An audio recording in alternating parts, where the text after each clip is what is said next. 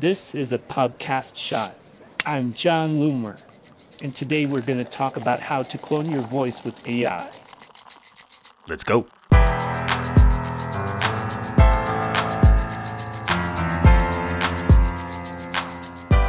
You can clone your voice with AI now. So I tried this with Resemble.ai, and you can too. It's completely free to try out. So once you create your account, you'll need to submit between 3 and 25 audio samples. You do this by reading various sentences and phrases that the app gives you. When you're done, you'll need to wait, usually like a day or two. And then when it's ready, you can type in some text and it will read it off as your AI cloned voice. Here are some examples. I almost sound human, but I'm not.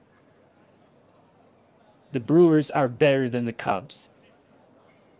I'm still not sure what to think about AI-generated voices. Is this cool? I am an actual person and not a robot. Yeah, it's not perfect, but it is just a free trial. Of course, there are other features that you can use that I'm sure will make it sound better, but you gotta pay for them. So what do you think? Last call.